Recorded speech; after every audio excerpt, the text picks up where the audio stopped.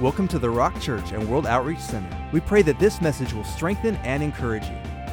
Now here's a message from one of the pastors here at the Rock. Amen and amen. I always consider it a privilege to come before you, and I don't really take this lightly at all. Thank you, Pastor Dan, for inviting me to do this. You know, this has been somewhat of a year coming away from 2020. I remember, you know, popping the poppers and all the festivities, and all the headlines were 2020 New Vision, 2020 look, empowerment. Remember that? And then here came 2020, and 2020 left us, and some of us left us dazed and confused. I don't know what your year has been, but one news writer said it this way: it's 2020, we're leaving 2020, heading to 2021. A miserable year has gone, thank God. And I was like, wow, that was a staff writer of a headline news story. I don't know about you, but I've had some challenges this last year. And I've asked God, and I've entreated the Lord for this message specifically. And this message has pressed me. So usually you guys are going to see me empowered and faith and power. This is actually a little sobering message, but hopefully we'll end it with some encouragement. Because every time I open up the Word of God, you know, God never ends anything on a downer. As a matter of fact, I've read the end of the book and we win. And you win. And I win, and the church wins. Always when we see the landscape, we see something different. So hopefully, God will recalibrate us and encourage us towards the end of the message. But I've titled this message, Turning Your Losses into Gain. Turning your losses into gain. This is a new year. There has to be a shift of perspective. Because if I can't shift from my losses, I'm going to stay stuck in my losses. And if we stay stuck in our losses or in the past or what 2020 didn't do or did do for us, some of you have had a great year, some of you have had a fantastic year, some of you have had a miserable year. Well, I've had some tremendous losses this last year. Tremendous losses. As a matter of fact, you know, I had 2 family members die. You know, the last time I was in this pulpit, I was asking you, the church, to pray for my mom who was in the hospital, who never got out of the hospital. So this had me thinking, what can we do for this next season to shift? What can I do as a person? What can you do as a person to shift my perspective so this can be the best year that God has called us to do? You know, during the Christmas season, somebody gave me a little gift. And I don't know about you, but I'm of the age now to where I don't really expect anything in Christmas. You know, I'm not a little boy to where I'm going to open up my BB gun or anything like that. I'm not waiting for Santa. But my niece handed me a gift that literally ripped my heart out. And she said, "Uncle, I thought you would appreciate this gift." And she went on my social media and she says, "I printed these out for you. And this is this little memorial or little token of your family." She says, here, Uncle, so you could remember. You could stick it on your refrigerator door and you could remember the family members that went these past couple of years. God bless you. I took these little pictures and I went to my room and I wept. I wept because I lost my family members. And I will never be shopping for them, never be getting a gift for them, never ever seeing them again until eternity. So what I want to do tonight is open up the doorway to allow the Holy Spirit to come to speak to you and shift our perspective of what it means to approach 2021. Are you still with me? Okay, I've told you, man, this is going to be heavy. It's going to be heavy on me. Okay, so I think my first point is For us to overcome and advance, we need to grieve our losses. Grieving your losses means this, okay? And in faith, and there's a lot of faith teaching out there that says, you know what, just get it out of you and overcome. And oftentimes I'm doing funerals, and I never know what to say. I read the Bible, I open up, I give a scripture, we lead people to Christ, and all that stuff, and that's good. But when someone loses someone close to you, you really don't know what words to say. It's very hard to quantify what to say and how to say it. So I approach that very, very carefully because I want to be very sensitive to the loss of the family member that went before them. In the same perspective, I want to be respectful of you and me. And the last thing I want to tell you this evening is just get over your losses. Just tough it out.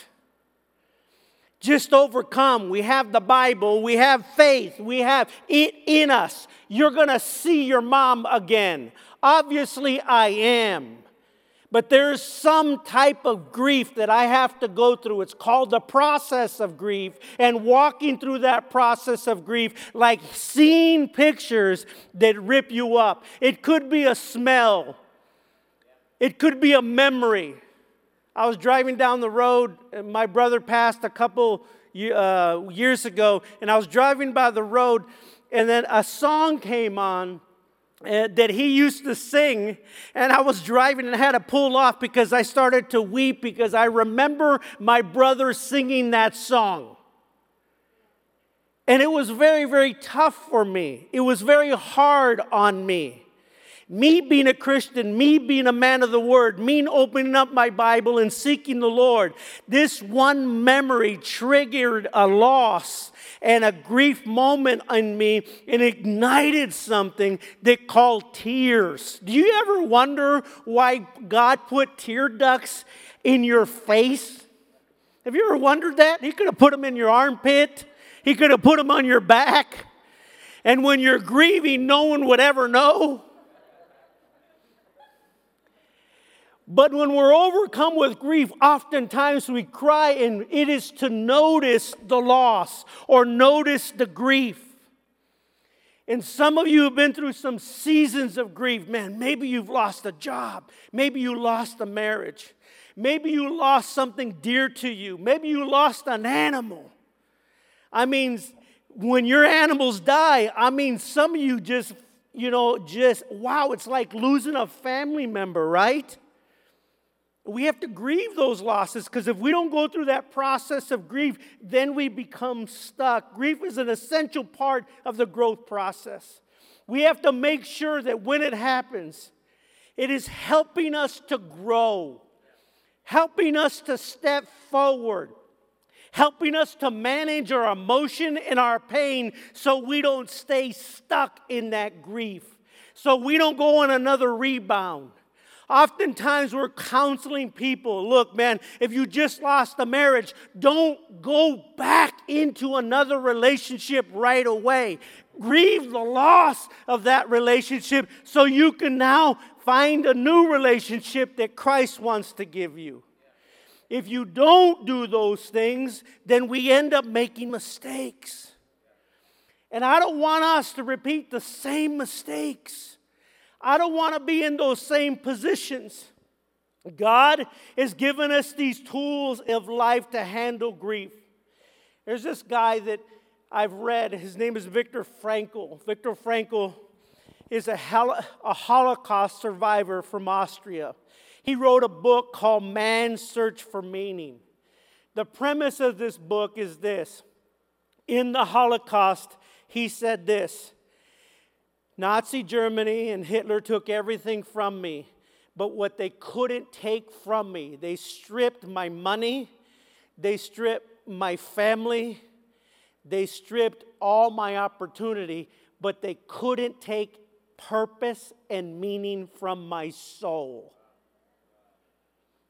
And because they couldn't take meaning and purpose from my soul, that is my choice to keep. So it doesn't matter what Hitler tells me, and it doesn't matter what my surroundings tell me. My soul is well with him.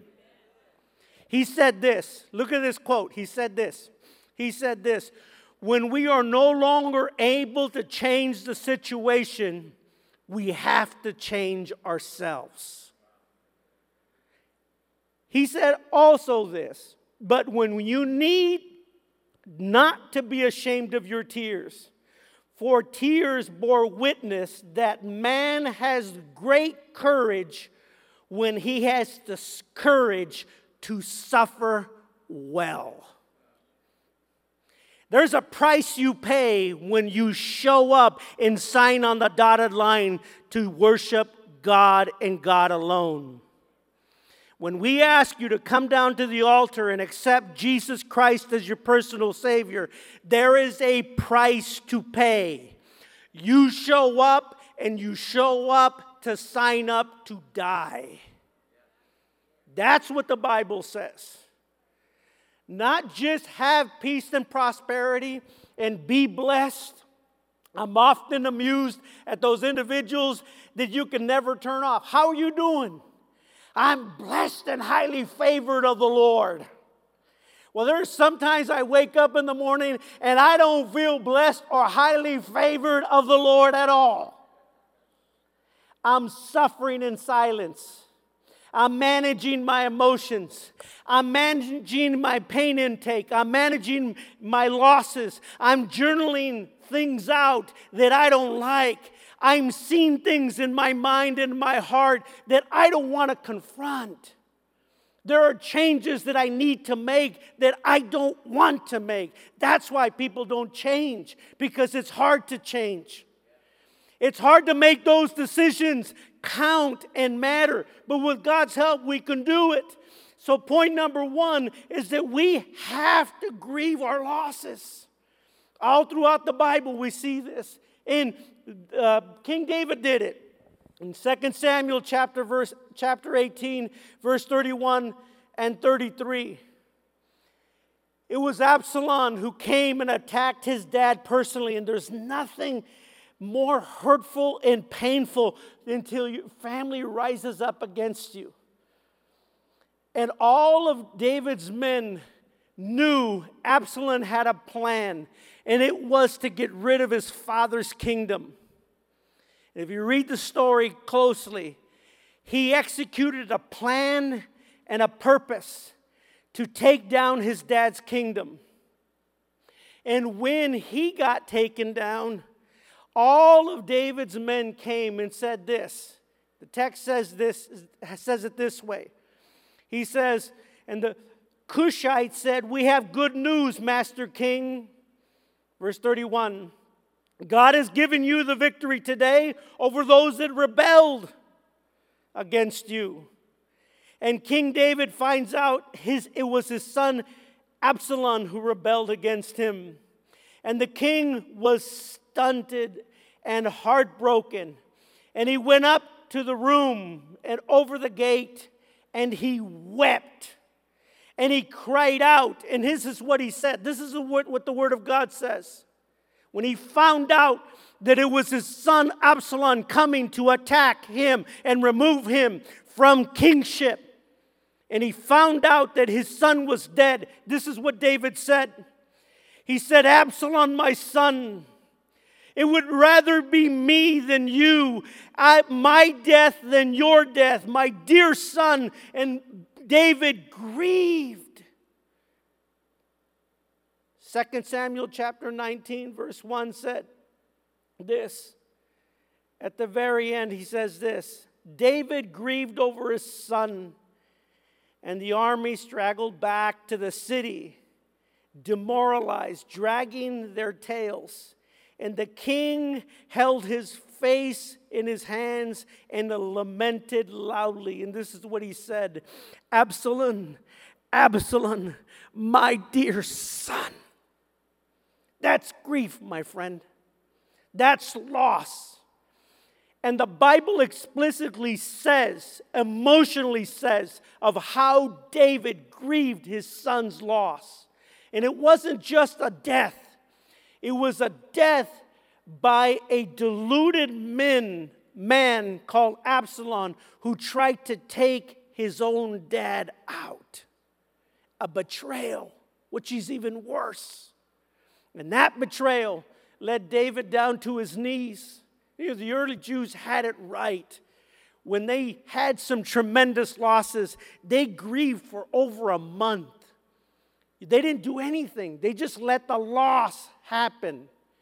And they worked through the process of loss. And oftentimes you would see David losing things.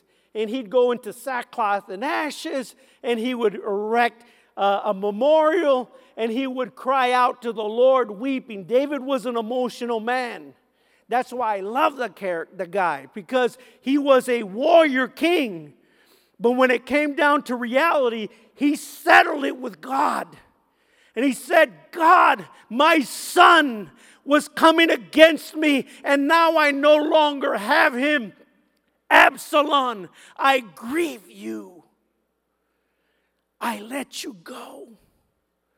And oftentimes we just let these things in life come to us, and we pretend like they didn't affect us. Well, I am here to tell you tonight, they do affect you.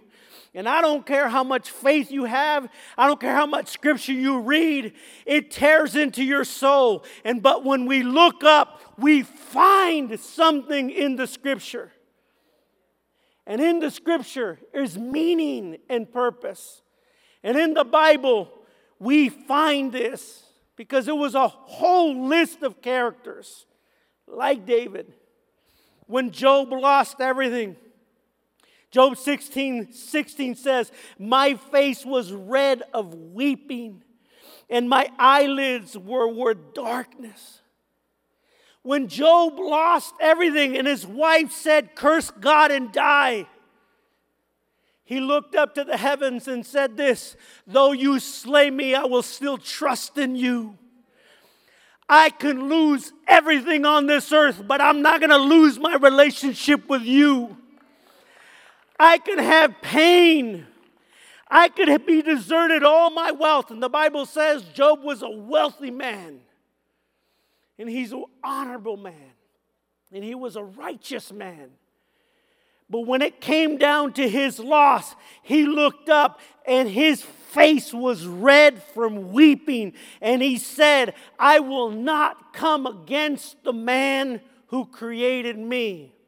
Naked I come, naked I go. In the end, I have everything if I have you. And if you read the end of Job, it was a full restoration story because he never cursed God and died. His grief never got the best of him.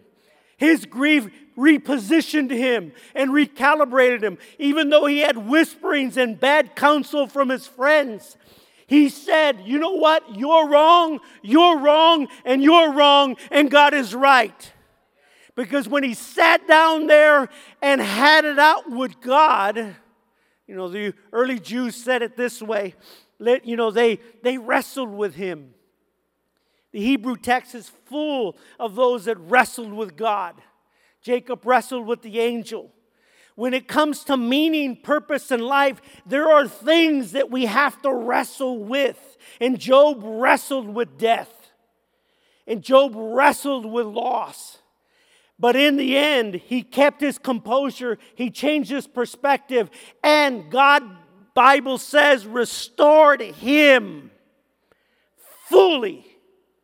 Because he didn't change and flinch his position in his loss. I don't know what last year looked like to you, but I know what it looked like to me. And I'm allowing the Holy Spirit to reposition me. And I'm praying that he reposition you from in our losses. We will be turned around and reposition ourselves like Job and say, though he slay us, we will still trust in him.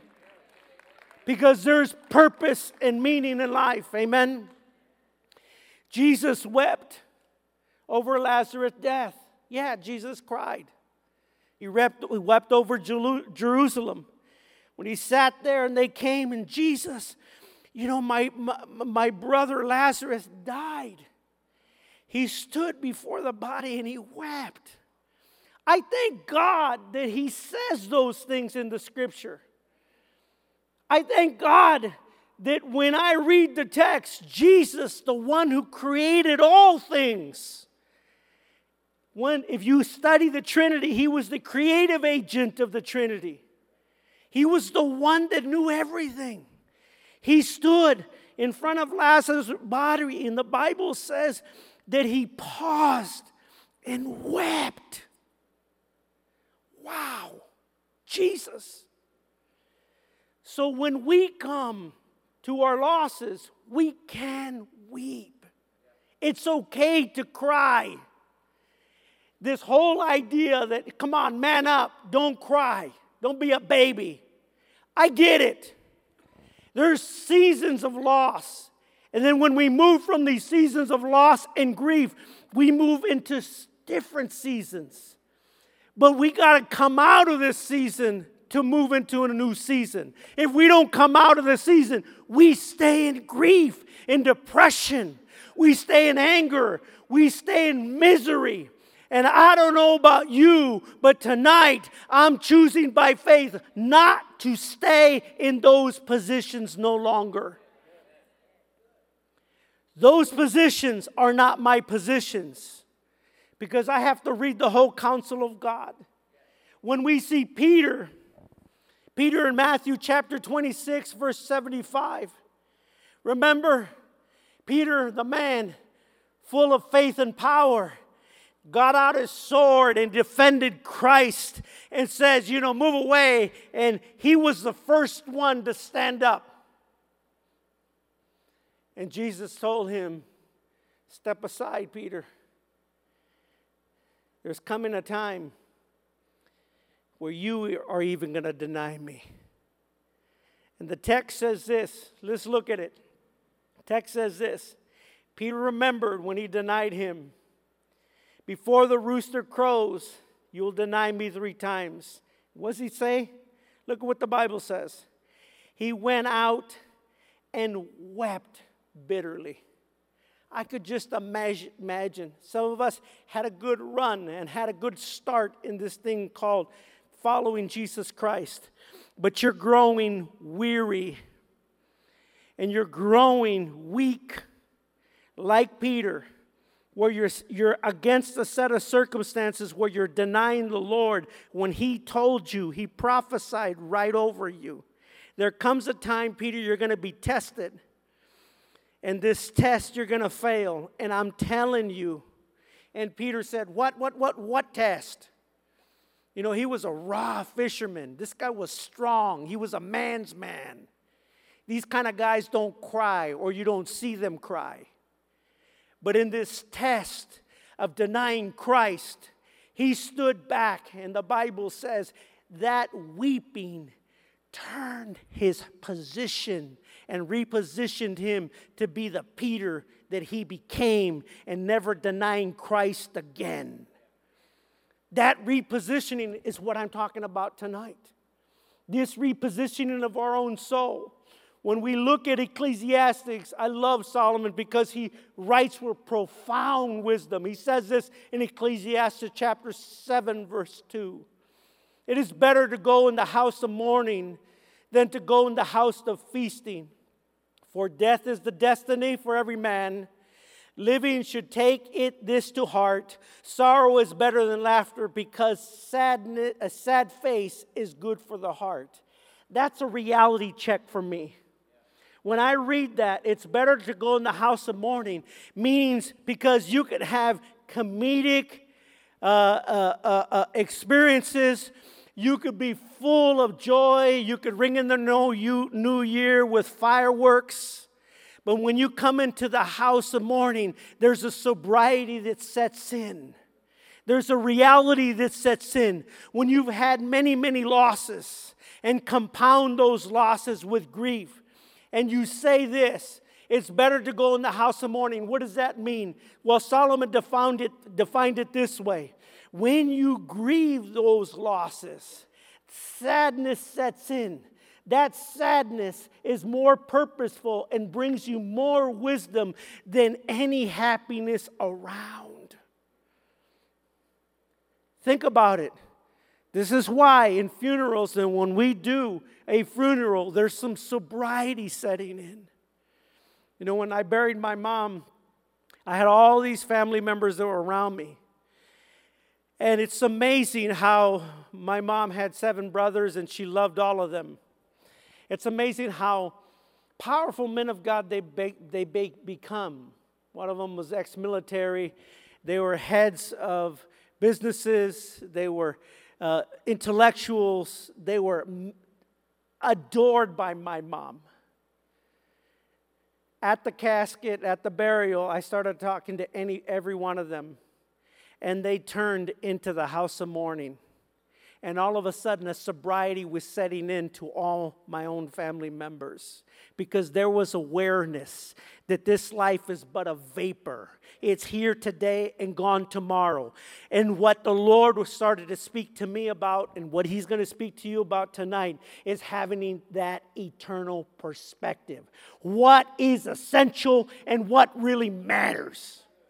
Because at the very end, it's not about money, education, power, political gains. It is about the opportunity of having this eternal perspective that we're here, we're planting seed, and there will be an end-time harvest, and I'm going to be a part of it, and so are you. That internal perspective is what I'm talking to you about tonight. That's why, number 2, we have to change our perspective. We need to refuse to partner with what doesn't inspire hope. Because when we refuse to let go of these things, then hope inspires us. And whatever's not rooted in hope is a lie. We have the mind of Christ if we don't allow these thoughts to come in. We need to take a sober inventory of all our thoughts and filter them through hope and throw out the lies. Like we're going to live forever. We're not. I'm not. You're not. We're not. The only thing that's going to live forever is what we do in eternal things. And this is why we have an altar call every message at the Rock Church and World Outreach Center. It's an eternal perspective we have. It's not just redundancy. It's just not going through the motions. We know that everybody that shows up online or sits in those seats has only one opportunity to make it right. And we're going to make it stick. And we're going to love you enough to tell you the truth. You are not going to live forever. And the only thing that's going to live forever is your soul. And let that sobriety set in, my friend. I've had too many losses last year to count. In the midst of 1 month, I lost a brother, I got coronavirus, and I lost a mother in 1 month. That sobriety set in. People would come to me and says, "What makes you so strong, Pastor Joel? Because you're a pastor?" No, I'm not strong. I am not focused. I hurt. But I know my eternity. And I know what is commanded of me. And I know that there is purpose outside of my life. And when I step from one life to the other, I know what I'm doing for Him is the only thing that matters. So I'm going to recalibrate myself so I can do eternal things. How about you? How about you? Are we going to get stuck in the mire of what everybody's looking at? 2020 exposed the wheels falling off the world. Serious. Everything that was dependable became undependable. In politics, in socialism, And everything that people trusted collapsed. Think about it. Everything was uprooted and turned on its heels. Now we have 2021, and I challenge every one of you online and in this campus. I challenge you with the fire inside of me to tell you what we do for Jesus is the only thing that's going to last.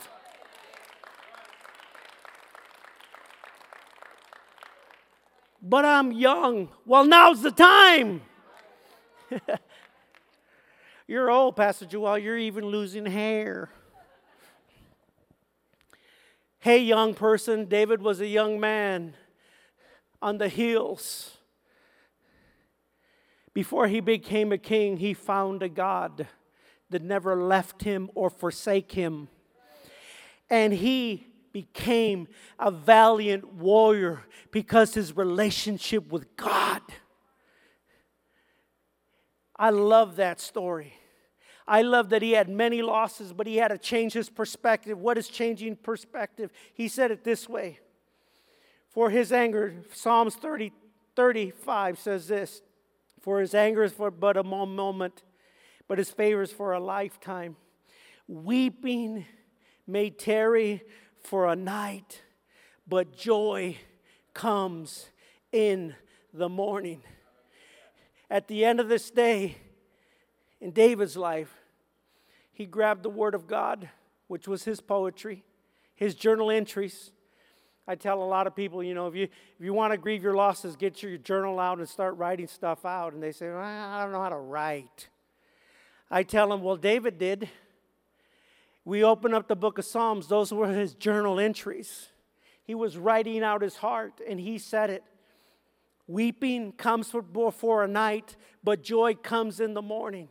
Because David knew that this is a season that I'm in. And one of these days, God, you're going to show up and you're going to make all things new, and I'm going to reposition myself. I'm not going to stay in the house of mourning. I'm going to move out of it to the life that you've called me to live. And I'm going to take what you have for me, and I'm going to live out my days. And the Bible says David lived out his days as an old man. And he transferred his blessings to his family, even though he made a lot of mistakes. I'm telling you today, you might have wept, but that weeping is for a moment. Joy is coming your way. Joy is coming my way. Joy is coming our way. We're coming out of this virus. We're coming out of these things. We're coming out of the delusion of the world's drunkenness. And we're saying we're going to rise up and we're going to take our positions and we're going to take our life in Christ and we're going to fulfill our destinies. Amen. Pastor, it still hurts. I understand. But he changed his perspective. Paul had a perspective change. In Philippians chapter 4, verse 12, he said this, I've known what it is to have a lot, and I know what it is to have a little. In all these circumstances, I've learned the secret of being content, being well-fed, and being hungry, whether abundance or in need. What was the key to Paul's secret?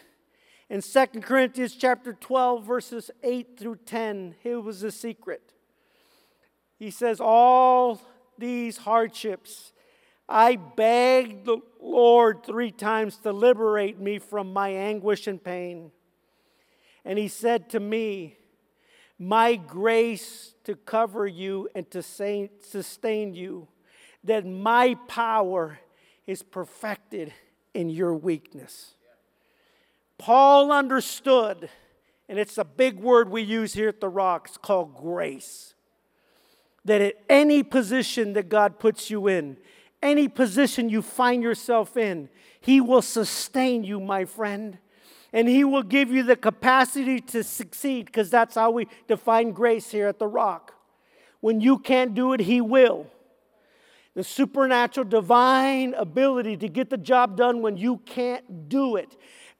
Paul found the secret ingredient to making life through its losses, which was that ingredient of supernatural grace. where you don't know how you're going to do it. You don't know why you're going to wake up the next morning. I'm talking to people online that are contemplating suicide right now, and you are telling yourself, I should just end it. Well, I'm telling you, the grace of God cover you, my friend, because in your loss, that grace will amplify and says you're going to be able to make it. He will sustain you. You can go another day. You can confront another loss. You could be losing everything. And that's what Paul said. His perspective was this, that I've seen the plenty. I've seen the nothing. In all things, God sustains me. And He will sustain you. And He has sustained this little guy here. A thought hit me the other day as I was journaling. And I said, God, you know, I miss my mom. And this is what He told me. You know, I know you do. But let me tell you this. Your mom would want you for you to continue to do what you're doing. And better and more focused and more faith-filled. And don't stop. Because I could hear her. And this is what she would tell me. Mijo, I know you miss me. But please, don't back down and don't back off, because God's grace will sustain you. And you can move into your next new season and encounter why you were born. Like, wow. Because there's destiny on every one of you. And the enemy has attempted to lie to every one of you and say this: because you've suffered losses, because you're in pain, and because you're in misery, that's it. And that's what the enemy sells to you. And I'm here to tell you that is a lie from the pit of hell. Because that lie is being exposed tonight. Because His grace is sufficient to overcome all your pain. And when you let Him, He will show up. And when you encounter these things, He will do something supernatural and beautiful without your help. Amen? But God needs me. No, He doesn't. He doesn't need us. You know, I thank God that we're recalibrating ourselves here at the Rock, and we're all finding our own lane. And, you know, you see different type of preachers here, and I'm just me. I don't know Greek. The only Greek I know lives down the street. I'm not here to pontificate or analyze. I'm not a scholar. But I'm just a seeker. And a seeker of Him who found grace in time of need. And He's unfolded something beautiful to me, and He's unfolding it to you tonight through the Word of God. Peter says this: cast all your anxieties on Him, because He cares for you. How do you turn your losses into gain? And number 3, reignite your God dream. Some of you have stopped dreaming. Some of you have given up. Some of you have said, you know what, I've had it. I'm throwing in the towel. And I'm here to encourage you. Reignite the dream inside of you. There are things that God has spoken to you personally about business, about family, about ministry. There are things on this table of grief that you need to flip the switch over, because God is not done with you and He's not done with us. And you need to ignite your God dream. You need to ignite it. And I'm encouraging you tonight to ignite the dream in your heart for you and the legacy of your children. Don't give up. Don't back down. Rise up from the ashes and say, there is something inside of me that I'm still not done. There are things I need to do. There are deals that I made to myself and my family. I will not stop until I'm done. I will not stop. Why? Because when God recalibrates that God dream, He ignites something inside of you. This is the choice that you have to make to reposition yourself for the next season. He did that to Abraham when He told him in Genesis chapter 17, I'm giving you a promise for you and your generation. Verse 9, and God further said to Abraham, no, as for you, you shall keep my covenant, and your descendants will live from generation to generation. He gave a promise to Moses, even though he didn't get in the promised land. He told him, Moses in Numbers 27, I give you something that will guide you wherever you go, lead them into battle. In the community that God will be a sheep without a shepherd. So Moses was saying this, even though I'm not coming in, even though I'm not walking into the promised land, give that to my children into the next generation. So in Hebrews, he says this, listen to this. The book of Hebrews is a recalibration of a God dream. It's a recalibration of the manifestation of the covenant promise of Abraham, manifest from the Old Testament to the New Testament. With all these losses, with all these things they didn't encounter. He says this in Hebrews chapter 11, verse 13. All these died in faith. The Amplified says this, guided and sustained by it, without receiving the tangible fulfillment of the promise of God. Powerful.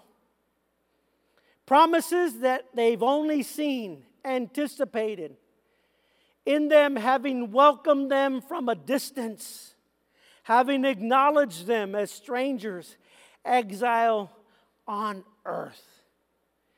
The God dream in the Old Testament saints never died because it was inside of them. Do you understand? This is why that text is there. That they foresaw a promise that was yet fulfilled. And I'm telling you tonight, there are promises in our soul that are not yet fulfilled. And we could look on the horizon. And I can say that our children's children will be blessed. And they will walk in the supernatural promises of Almighty God. And even though we might not see the Inland Empire be saved, they will see the Inland Empire be saved and fulfilled. That is the promise, my friend. That is faith. That is walking through the journey of life, of ups and downs, and not quitting. That is the faith intention to where you put a stake in the ground, like the Old Testament said, and said, I will not be moved. And that's my plan, and I'm sticking to it. There is a promise in every one of us. How are we going to shift? How are we going to welcome 2021? How are we going to do this supernaturally? It has to be done by His grace. How are we going to do it? We got to grieve our losses. We got to shift our perspective. And ultimately, we have to reignite the God dream. This is what I want you to do. I want everybody to stand. Everybody to stand. You know, I was not anticipating to do this, but I want to do this. I want to get somebody up here at the piano. I don't know what kind of journey you've been on. And I don't know what you've confronted this last year, but this year is a new year. And I declare over you and I declare over myself and my family, I'm repositioning myself for God's blessing and God's anointing and God's supernatural power and grace. I'm going to walk into my new season, and so are you. And taking in our hand what God has given us and in our heart. Yeah, we've suffered. I know. I read the emails. Some of us have been brokenhearted. Some of you have lost jobs. Some of you have lost retirements. Some of you have lost marriages. Some of you have lost homes. Some of you have lost family members. Some of you are losing stuff right now. But I'm here to declare to you tonight that God is in this house. And Peter says this, cast your anxieties upon him. And here's what I'm going to do. I'm not going to call anybody up to the altar yet. I want you to reach up to heaven. Reach up to heaven, one hand, your right hand. Bible positions your hand. He says the right hand of the Father. It's a position of authority. And I want to take your loss and I want you to give it to him.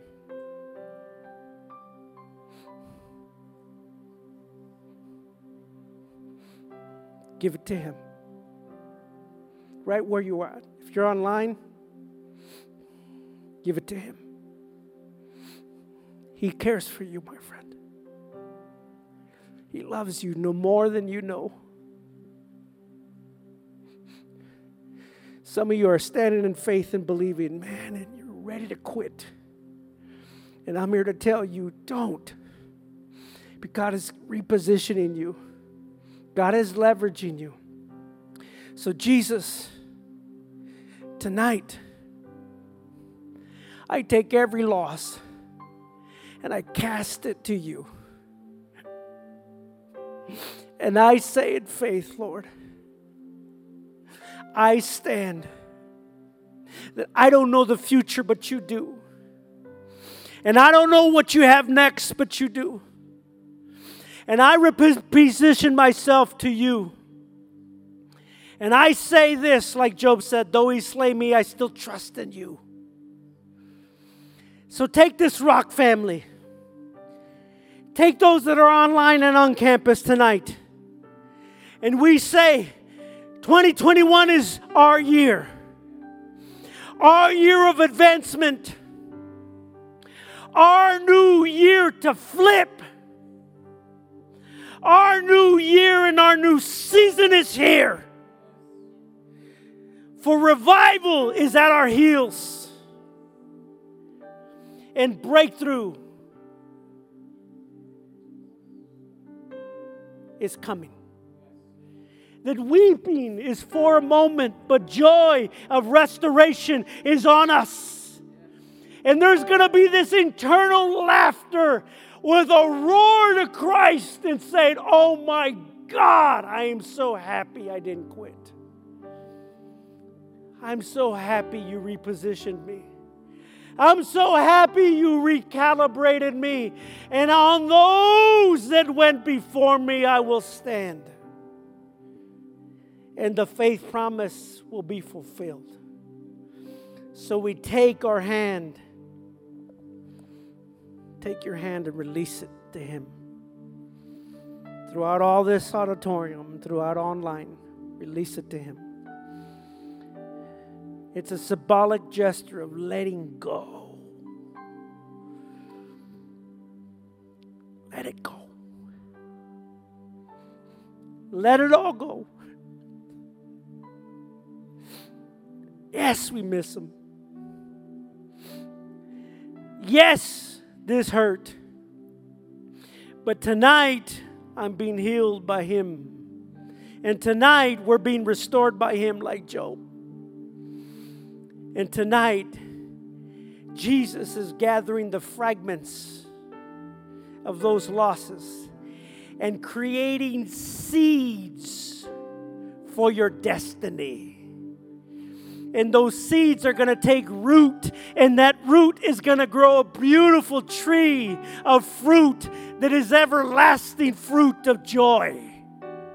And that joy will be the light of your soul. And in the end of your life, you will have a smile and countenance in your soul. And you will say, with the King, well done, good and faithful servant. So tonight, Jesus, thank you. Take all of us. And we move and we shift. And we recalibrate this God dream inside of us. And the ignitement of the promise that I'm not done. And we're not done. And this church is not done. And the gospel's still not done. And still has power and capacity to succeed in us. And our children's children are going to bear a harvest of the Runtime Revival. And they will usher in a new destiny and a new window of opportunity. Because mom and dad and grandpa and grandma sowed the seed of faith. And that seed through pain, and that seed through loss, and that seed through grief supernaturally birthed a God dream inside of them. And their children's children will walk into the promised land and eat of the fruit thereof, of those righteous that went before them and declared a promise that God alone and Him alone is worthy to be praised. And that God is here tonight. And that declared promise is on us. There's a reason why this church was birthed. There's a reason why you're at this church. And there's a reason why there's purpose and intention of why the rock exists. And there's a reason why early on we opened up and we haven't closed our doors and we're not closing them ever again. Because there's redemptive purpose, there's beautiful things happening, and there's a season. Look around of all these empty seats. One day, I'm telling you, my friend, one day they will all be filled. One day, thousands upon tens of thousands online, all over, seeding the gospel of fruit of trees of glory. Why are you so passionate about this? Because there's intended purpose on me and there's intended purpose on you. And tonight, God is recalibrating us. Did you get anything out of it tonight? Awesome. Thank you for listening to the Rock Church and World Outreach Center. If this message spoke to you, please share it with us. We'd love to hear from you. You can find more information at www.rockchurch.com.